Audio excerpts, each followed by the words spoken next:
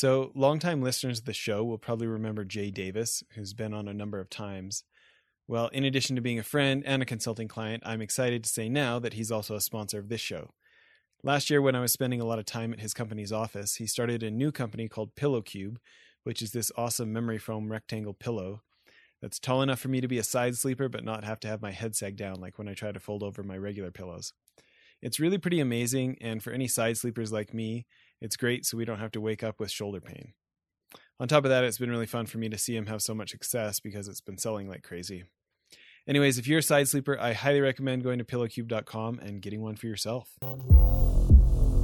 That's really, in my view, part of the whole corporate governance mechanism. In other words, it starts with all managers have to be assigned the task of mentoring their employees. And then you have to make sure that they're doing it. You have to measure the performance of the managers and reward them for doing that. And that's the way. And then you have to have this culture piece where it just gets in the fabric of the organization. So again, Welcome to Innovation in Leadership, where I interview uncommonly high achievers like top investment fund managers, elite special operations soldiers, startup CEOs who sold their companies for billions of dollars, pro athletes, Hollywood filmmakers, really as many different kinds of experts as I can.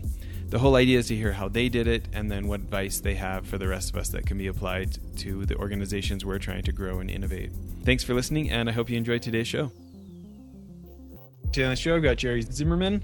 Tell us about this new book you've got coming out.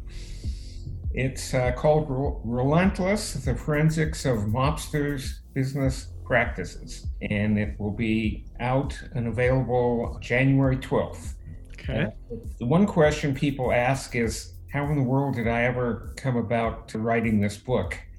And it's really the convergence of my academic writing and teaching on the general field of corporate governance and my avocation with organized crime. Growing up watching the Godfather movies, Goodfellas, Sopranos, on and on and on, it always struck me that these movies usually end badly for the bad guys. But when you open up the newspaper, you still see that the crime bosses in New York City are still there. They're still being arrested. And so the question is, what allows them to survive? And in particular, corporate governance has to do with how do you get self-interested people motivated? How do you attract them, retain them, give them incentives to pursue their the strategy of the firm rather than their own narrow self-interest?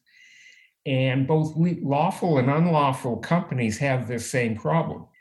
And so it became a fascination of mine to understand the various corporate governance policies they were using to allow some of these organizations to survive over 100 years. So that was the genesis of the book, and hooked up with Daniel, a former student of mine, and he got interested and was a big help in adding a lot of knowledge about corporate culture. And the cultures of these organized crime syndicates is absolutely fascinating. Well, I've got so many questions, but let's back up just for a minute and tell people about your teaching career, and you've authored many other books, and give people a little bit of your background. I got my PhD in economics and business at Berkeley, University of California, and then went to the University of Rochester, the Simon School in upstate New York, where I taught, did research, wrote a number of academic textbooks, did a bunch of consulting, did some expert witnessing, and started a journal, published a lot of papers, and had a great career until one day my wife and I decided to come back home to Denver, which is where our family is. So about the last 5 years, I've been out of the classroom, but still actively researching and writing Relentless. And if I understand it, this journal that you started is one of the most cited journals in the field, isn't it? It is. It's the Journal of Accounting and Economics, and it turned out to be very, very successful. What do you think? There's a lot of journals out there. What do you think makes a journal successful? Why did yours catch on where others didn't? It was going back a little bit, in the mid to late 70s, there was a real transformation in business schools, where a lot of economists started moving their research into understanding things like marketing and accounting and financial economics. And I was very fortunate to be at the University of Rochester, which was at the epicenter of this revolution. And we were able to attract papers that me and my colleague who started the journal found interesting. And we just poured a lot of resources into this. And what makes a journal successful is that other people read it and cite the papers in there. And so you have to find good papers, make them better, and make them even better yet. And we were very fortunate to be able to do that. What do you think that other journals are missing? Why aren't other ones? I mean, it sounds so simple when you say it that way. Why aren't the other ones able to accomplish that? Well, I don't want to get too down the rabbit hole here, but a lot of journals are run by associations like the American Economics Association, and they rotate the editors every 2 or 3 years, have a new editor. And so those editors don't have the same kind of long run perspective that we ended up having with our journal, which it was not an association journal. It's published by Elsevier, which is the largest scientific publisher in the world. And we were editors of that for over 35 years. And so over that time, you learn who are the good referees, and you learn how to spot mistakes and how to make things better. Yeah, I love it. Well, I really want to talk about the book. It all comes down to corporate governance. The association journals have a different corporate governance mechanism than we had. And that really was at the heart of our success. It's fascinating how often structure is this invisible disadvantage or invisible advantage, isn't it? It is. Have you ever heard of Alfred Chandler? No. He's a very famous business economics professor who actually wrote the seminal work on that. It was about structure and strategy, and started this whole, well, not started, but certainly contributed. But it's to your point that how you structure things can cause either great success or failure. And we just saw an example of bad corporate governance in the Wells Fargo incidents. They're branch banks, and they gave all the branch managers incentives to open up new accounts. And they opened up a lot of new accounts, but they didn't ask their customers if they could do that, and they ended up in great trouble. Yeah. Well, going to the book here, what we're focusing on a bit, kind of the next theme we're doing for the next episodes of the show is advice for how business owners can get the most for their company when they sell their companies. And, what do they need to change or fix so that when they do, sell it to the kids or the employees or to a private equity group, whatever this transition is, that they can get the most for it. I'd love for you to teach a principle from the mobsters or the criminal organizations that can be used in a good way, in a positive organization. Okay, well, one of the things that we see in all of these criminal organizations that we look at, and in particular, the mafia and the Sinaloa cartels, were extremely good at seizing on new opportunities and strategies. That, for example, when New York State and New York City started raising cigarette taxes, what did we observe happening? Well, we observed that these resourceful and relentless mobsters figured out that they could supply cheaper cigarettes to New Yorkers by smuggling in low-tax cigarettes from other states. And they seize on these opportunities very quickly. And so one of the takeaways from the book is that the world is constantly changing, either because of technology or politics or geopolitical factors. As these external factors come along, and it could be the pandemic. The pandemic is a classic example of an external shock to the environment and to the companies. And if you want to sell your company for a higher price, you have to seize current opportunities. You have to constantly and relentlessly ask yourself, do I have the right strategy? in light of what I see happening now. So we see commercial real estate property falling in value all over the country. How is that going to affect my business if I'm a real estate company, if I'm a bank? And so the first thing you got to do is you got to ask yourself, what strategy do I have? And is my current strategy the right one? And once you address that question, now you have to say, okay, if I'm changing my strategy, how do I have to change the incentives in the company and the delegation of authority? Who's in charge of what? And the corporate culture that I have in order to capture or implement the new strategy. And so if you're trying to sell the company, the owner, the prospective buyers are going to kick the tires. And they're going to kick the tires, and you got to convince them that you're on the right path, that we know what we're doing, we understand our customers, here's what our strategy is. And oh, by the way, I've got a motivated workforce that can implement that strategy for you. So thinking about a potential tension point there. So many businesses, they're able to grow and scale and get as big as they've gotten because they've institutionalized processes and they've optimized their existing processes. Do you have any advice for this idea of navigating the optimization and growing of a margin by optimizing an existing process versus continually looking for more and embracing the change and spotting the opportunities and quite frankly, changing those optimized processes to now take care of new opportunities? Can you talk about any ideas for business owners as they try to navigate those things that might be pulling in different directions? Well, I'm a big believer in if it ain't broke, don't fix it. I'm a big believer in if you're growing and you're doing things right, don't go out and dilute your efforts by going out and finding other things. It's often very difficult to move from doing one thing where you're doing it extremely well to trying to do something that may appear to be somewhat related, but you don't have the core competencies there. And the classic example is Eastman Kodak. Being in Rochester for over 45 years, I watched Eastman Kodak employment in that city fall from about 60,000 down to 3,000 or 4,000.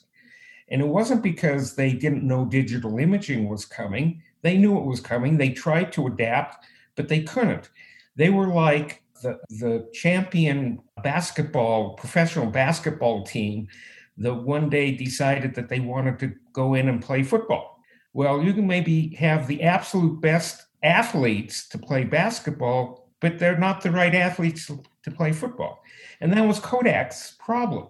They were not an electronics company. They were a chemical company that was good at coating things. They coated film and they coated paper. And to do that well, they had to have the top mechanical engineers and the top chemists in the world.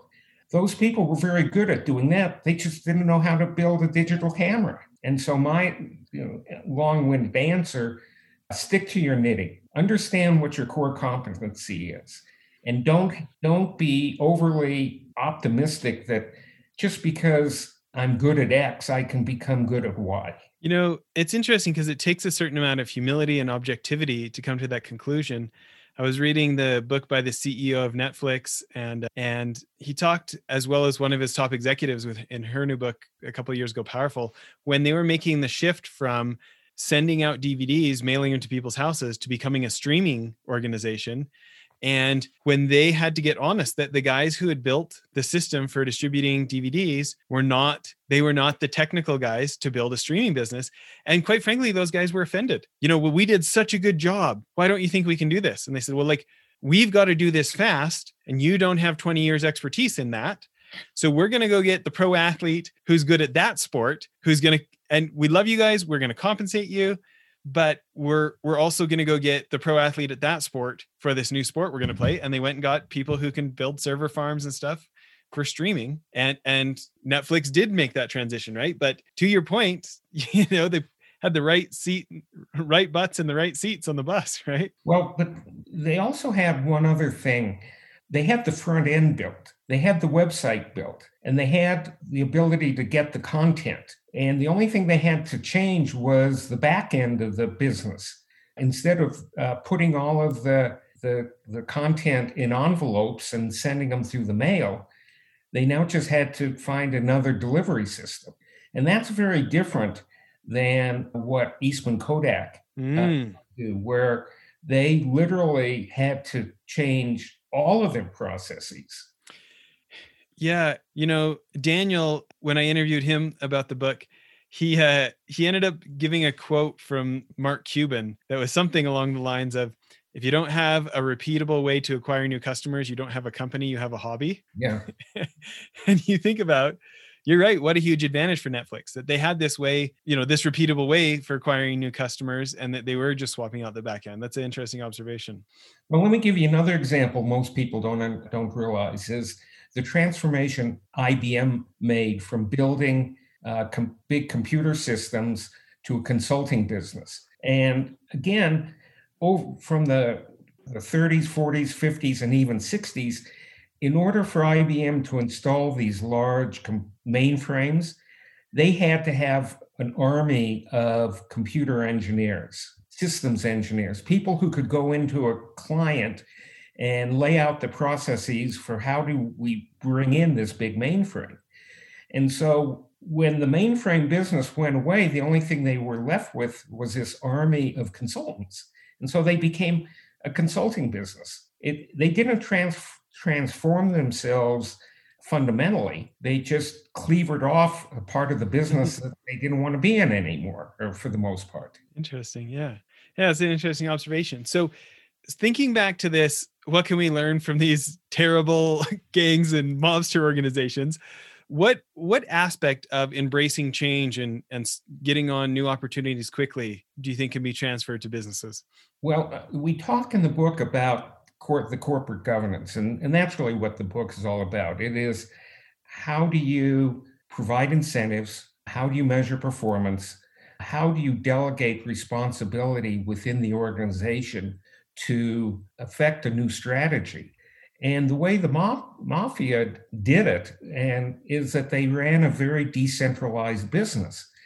They were basically running a franchise business, if you want to think of it that way, where they had made men, people who were formally admitted to the family, and each of these made men were out on the streets with their own crew of non-made men or associates, and they were looking every day to run some scam. And it was very decentralized. And what made it work was that the incentives were so strong that they knew that they could keep 75 or 80% of whatever they ill-gotten gains, whether it was from gambling or from prostitution or heists. And so when you give people very, very strong incentives, it's like you're running a franchise for a McDonald's. If you own the franchise, you're going to work a lot harder to make sure that your McDonald's runs right than if you were just merely a manager. And so they had this very strong corporate governance system. And wrapped around that, and Daniel talked, I'm sure, about the incredibly strong corporate culture, that in a lot of these organizations, it wasn't the monetary incentives. It was the cultural incentives, the non-pecuniary incentives that people were given, that they didn't want to be kicked out of the Bloods or Crips because that was their identity. They didn't want to lose the patch, their Hells Angels jacket, because that patch gave them enormous prestige that they didn't want to lose. And so part of the incentive structures in a lot of very successful companies is just being a member of that organization, saying that I work for Amazon or I work for Google, bestows a lot of non-pecuniary income to those people. Yeah. When you think about a business environment, what are some ways that you think business owners could be embracing that more? Well, I think what you really have to understand, this is first principles of economics, is you really have to understand that people care about themselves more than they do about running your business, that they're self-interested. And self-interest is much more than just making a buck. It is very complicated. People have have insatiable wants, and they want lots of different things, and they make trade-offs among those wants. They make work-life balance trade-offs. People trade off leisure for work and vice versa. Some people trade off good paying jobs for service jobs. And so what you really have to understand as a small business owner is not just what your customers want, but what your workers, your employees want. You want to give them a work environment that makes them want to come there and work hard every day. And the fear of losing that really fun job is going to be as much a motivator as another $10 a week in the paycheck. It's interesting when you think about incentives and when businesses get a little bigger and the owner doesn't necessarily know everybody by name per se, or even if they know them by name, the organization's just so big, you don't have the chance to work with anyone. It starts getting over those levels, right? Yeah. And there's such temptations to think about people in terms of their job title instead of as an individual, or there's temptations to go, well, I'm paying them for that, they should do that. Right. And yet those organizations that can make it feel personal right down to the frontline folks and can think about them as a holistic person instead of just a transaction, they do have that better loyalty that, it's contagious for more employees to want to work there, customers to want to buy from you. And yet it's not always done, is it? It's very hard to do. Surveys that I've seen say they range from 5 to 7 out of 10 employees hate their jobs. And so, it's easy to say, yeah, make your company a fun place to work, but it's really difficult to do that in any meaningful way. Yeah. So knowing that, somebody in Silicon Valley who has catered lunch and ping pong tables and bring your dogs to work, and the media likes to claim that that's what makes people like their jobs. And so for somebody who's maybe only making $10 or $20 million a year, maybe there's these feelings of, well, we can't afford all those perks. And so they don't even try. What advice do you have for folks, more medium-sized businesses who they want to make it somewhere that people want to work, but not necessarily just with dollars? That's a great question. It's a question that economists have struggled with.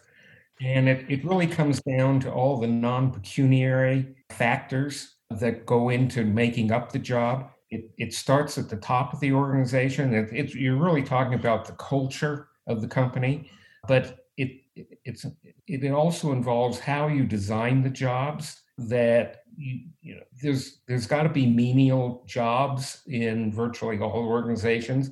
Fortunately, a lot of those are going to be automated out with robots or AI and things like that. But there's you got to look at all of the key tasks. I mean, the way I think about it is, if you start at the heart of the problem, which is, what is the strategy? What are we trying to accomplish? What is our modus operandi that causes our customers to want to come here? And then from that strategy, there's got to be 2 or 3 key things that you have to deliver. And those are the core areas of the company that you really have to have the right people in and running to get that across the finish line. And those people have to want to do those tasks. And then they have to make sure they have people under them who will do those tasks. And again, it says, how do we provide those incentives? And not just monetary incentives, it is the way you design the jobs. So, instead of having somebody do the same thing day after day after day, change it up. A lot of companies have these planning processes, career planning models that younger employees can see where they're going to be 10 years from now. They actually will move people around inside there to give them more experiences, more job opportunities, more opportunities for growth. And those are the things that cause people to want to get up in the morning, do a good job, because if I do a good job today, then my boss has told me I'm going to get a better job next month or next year. It does make me think, one of my favorite organizations who does that, it's a large food business that most people would recognize. And I signed a bunch of NDAs when I went there, so I can't say who it is, but very manufacturing, very blue collar in most ways, and not necessarily the what you would think of as the most fulfilling of jobs as a category, right? And yet their average tenure was like 26 years or something for employees. I mean, it's just incredible longevity. And one of the things about their culture was exactly what you're talking about, of this, like, you had these scheduled meetings where you sat with your manager and were like trying to map out your career. And then every 90 days, you're sitting with your manager going through, okay, what did I accomplish in the last 90 days that moved me closer to that promotion? What am I going to do for the next 90 days? And it was like religious. It wasn't just something that got talked about. So we were doing an assessment to see if they could win the Shingo Prize for operational excellence. And we went all over these employees, all over the organization, across maybe 450 employees and all sorts of different levels. And people say like, well, it is great to work here. My boss spent so much time with me so I could get this promotion where I am today. And I've really been working, and this is what I'm doing next for my next one. And they had this happiness of this sense of progress, Yeah. Well, again, that's really, in my view, part of the whole corporate governance mechanism. In other words, it starts with all managers have to be assigned the task of mentoring their employees. And then you have to make sure that they're doing it. You have to measure the performance of the managers and reward them for doing that. And that's the way. And then you have to have this culture piece where it just gets in the fabric of the organization. So again, I think that's another good example of what I view as the general issue of good corporate governance. It is, how do you provide incentives for people? And this company you're talking about created enormous incentives for people to want to stay there because they saw a career path, a fun career path. What's funny is they were just manufacturing. It's just a manufacturing plant. Like, fun is such a relative term, right? But there's many other things about the culture. Their operational excellence program, they constantly were asking for suggestions from the team and then actually trying them out. So it wasn't like it went into the abyss of the suggestion box that would never get touched, right? There's other elements, but it was just kind of inspirational to see, like, these managers are measured on, are you helping your people make progress, like every 90 days, Yeah.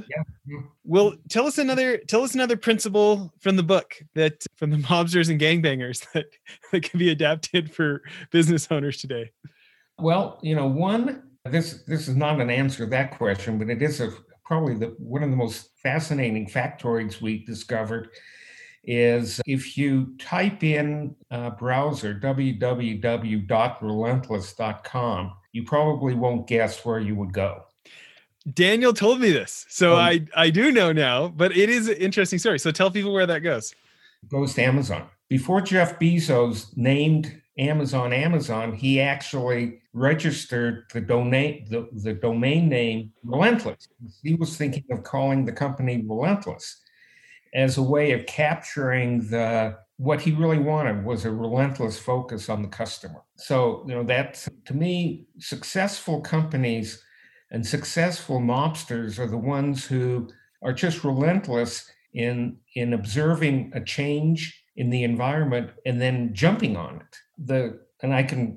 Numerous examples of that in the book, but when the state of Nevada legalized gambling, the mafia families back in New York saw this as a golden opportunity to rush in and open casinos. And the way they made money was stealing from the state of Nevada, because casino owners every night had to count the profits. So they take all the cash back to the counting rooms and they would count it and determine the profits, and then they would pay the state of Nevada their share of it. Well, there was so much cash that the mafia guys were able to bribe the Nevada state who were observing the counting. They were bribing them, and they were then shipping suitcases of millions of dollars a day back to New York City. And so they were just absolutely incredibly relentless in their pursuit of profits. That was one thing. But the other thing that came about from studying these organizations was, it really wasn't the monetary incentives that were driving these people. It was the non-pecuniary benefits of belonging to these groups, that there was enormous prestige of being a made man in your neighborhood in New York City, that people left you alone. They wouldn't burglarize your car. And so a lot of these guys made a lot of money, but they never really spent it in any lavish ways. It was just the respect and loyalty that they garnered from being a member of that organization.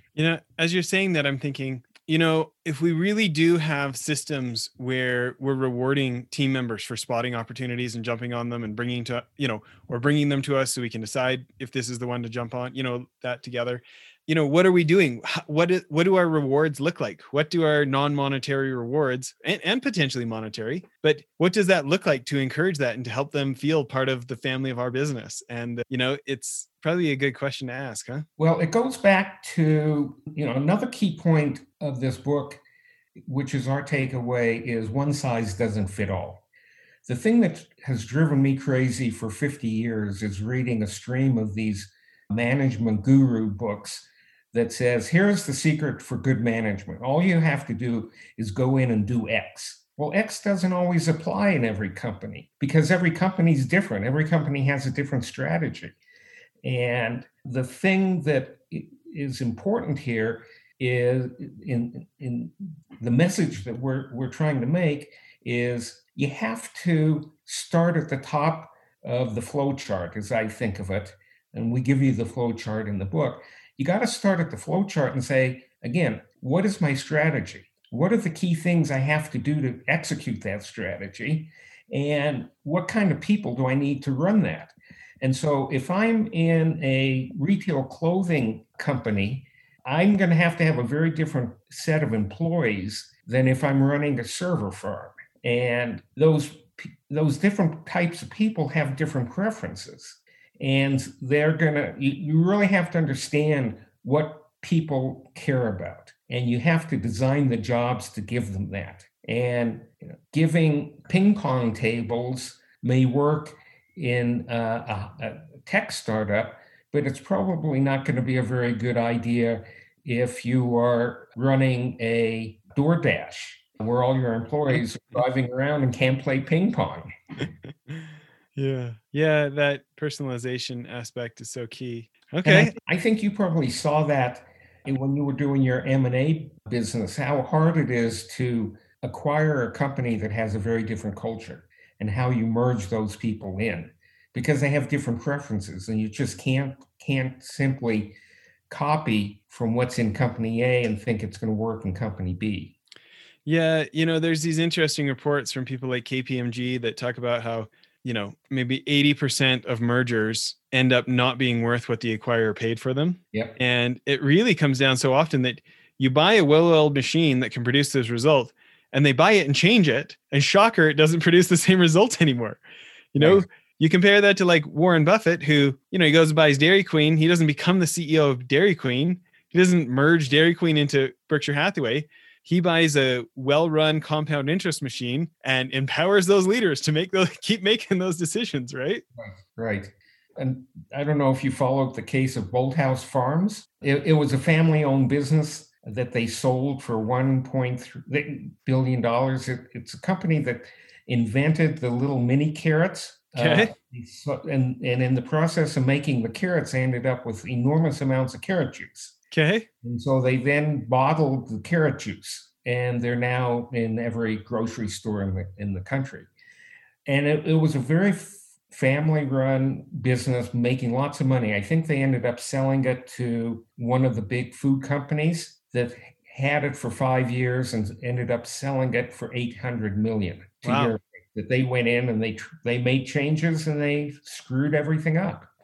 Yeah, it's tough, right? Well, this is great. Let's go for another one. I want to hear another principle from the mobsters that we can use in our businesses. Oh, another principle is another example of relentless pursuit of changes in the environment and jumping on it. When the OxyContin codeine epidemic was underway, what preceded most of those pills were coming out of pill mills in Florida and Americans were getting addicted to OxyContin. Well, Guzman, El Chapo Guzman, who was running the Sinaloa cartel, he was uneducated. I don't think he went past the sixth grade. He was just relentless in understanding what his markets were. And he knew that eventually the feds were going to shut down these pill mills. And there were going to be literally millions of addicted Americans looking for an alternative. And he had it. He didn't have it. He had something he knew he could make into it. There was a Mexican heroin that was not very good. So Guzman brings in some Colombian chemists to turn the Mexican bad heroin into what came to be known as China White. And it took him a fair amount of R&D efforts to get this converted. But when the pill mills shut down, he was there on the streets with this stuff because he understood the way the markets are changing. And we're seeing that as we go through this pandemic. We know that the world has changed and we're never going to go back to 2019. And so relentless, lawful leaders should be thinking today about how to reposition our strategy for what's going to be a 2022 world. Yeah, what's an example that comes to mind? Well, where do we think homeschooling is going to be in 2022? And if I'm in the education areas, should I be thinking about taking on a strategy of trying to provide high quality educational materials for this, what appears to be a large looming market for people who are going to be homeschooling? That's just one. How quickly are self-driving cars coming along, and what are we going to do with all these parking lots? And maybe I should go into the business of turning parking lots into parks. So the world is changing. The pandemic is just one example, but what lawful leaders have to do is understand how they can use their core competencies to take advantage of these emerging trends. Yeah. The Utah Transit Authority has been a big client of ours for a number of years.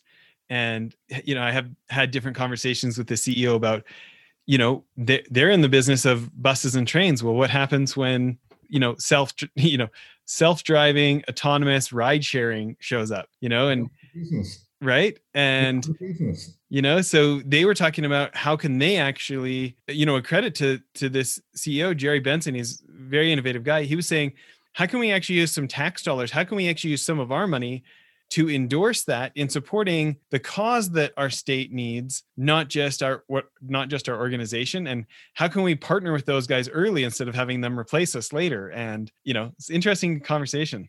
It is. And, again, living through 45 years of Kodak, those guys tried everything. They saw this coming. They tried to come out with digital products. They went out and they bought a chemical company.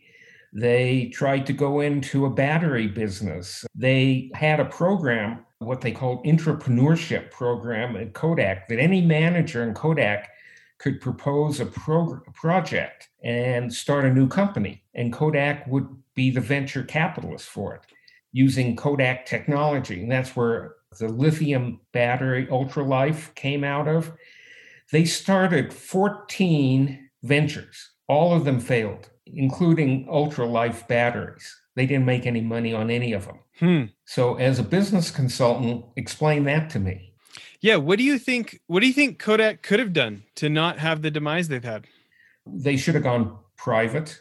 They should have gone in 1985. They should have gone out, bought up all their shares through a big leverage buyout, and then used their declining cash flows from their existing legacy products, which were declining over time, to pay off the debt. But in the meantime, the shareholders would have gotten $8 billion as opposed to Kodak wasting it on all of these things that failed. Interesting. So this has been a fun conversation, and I'm interested. Have you, since telling people about this book, which is, not typically the gold standard of how to run your business. Let's look to the criminals, right? But such a fun premise. Have you heard of other books like this or other research that other people have done, like because you're working on it? There's a very interesting book about pirates that was written by an economist. And off the top of my head, I can't get it. I can send it to you.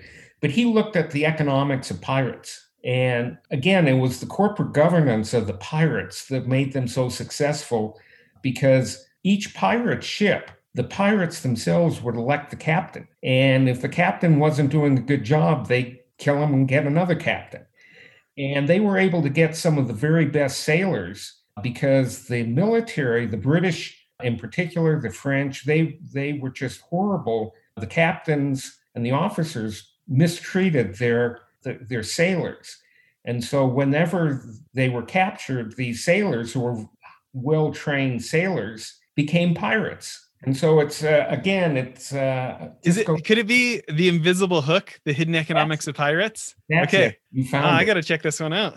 Yeah, it's a little bit more technically economics. I've done a lot of work trying to de-academic this. I think you'll find that The Invisible Hook is going to be a little bit more technically economic oriented, but it's an interesting book. I'm sure you've heard of Freakonomics. Yep.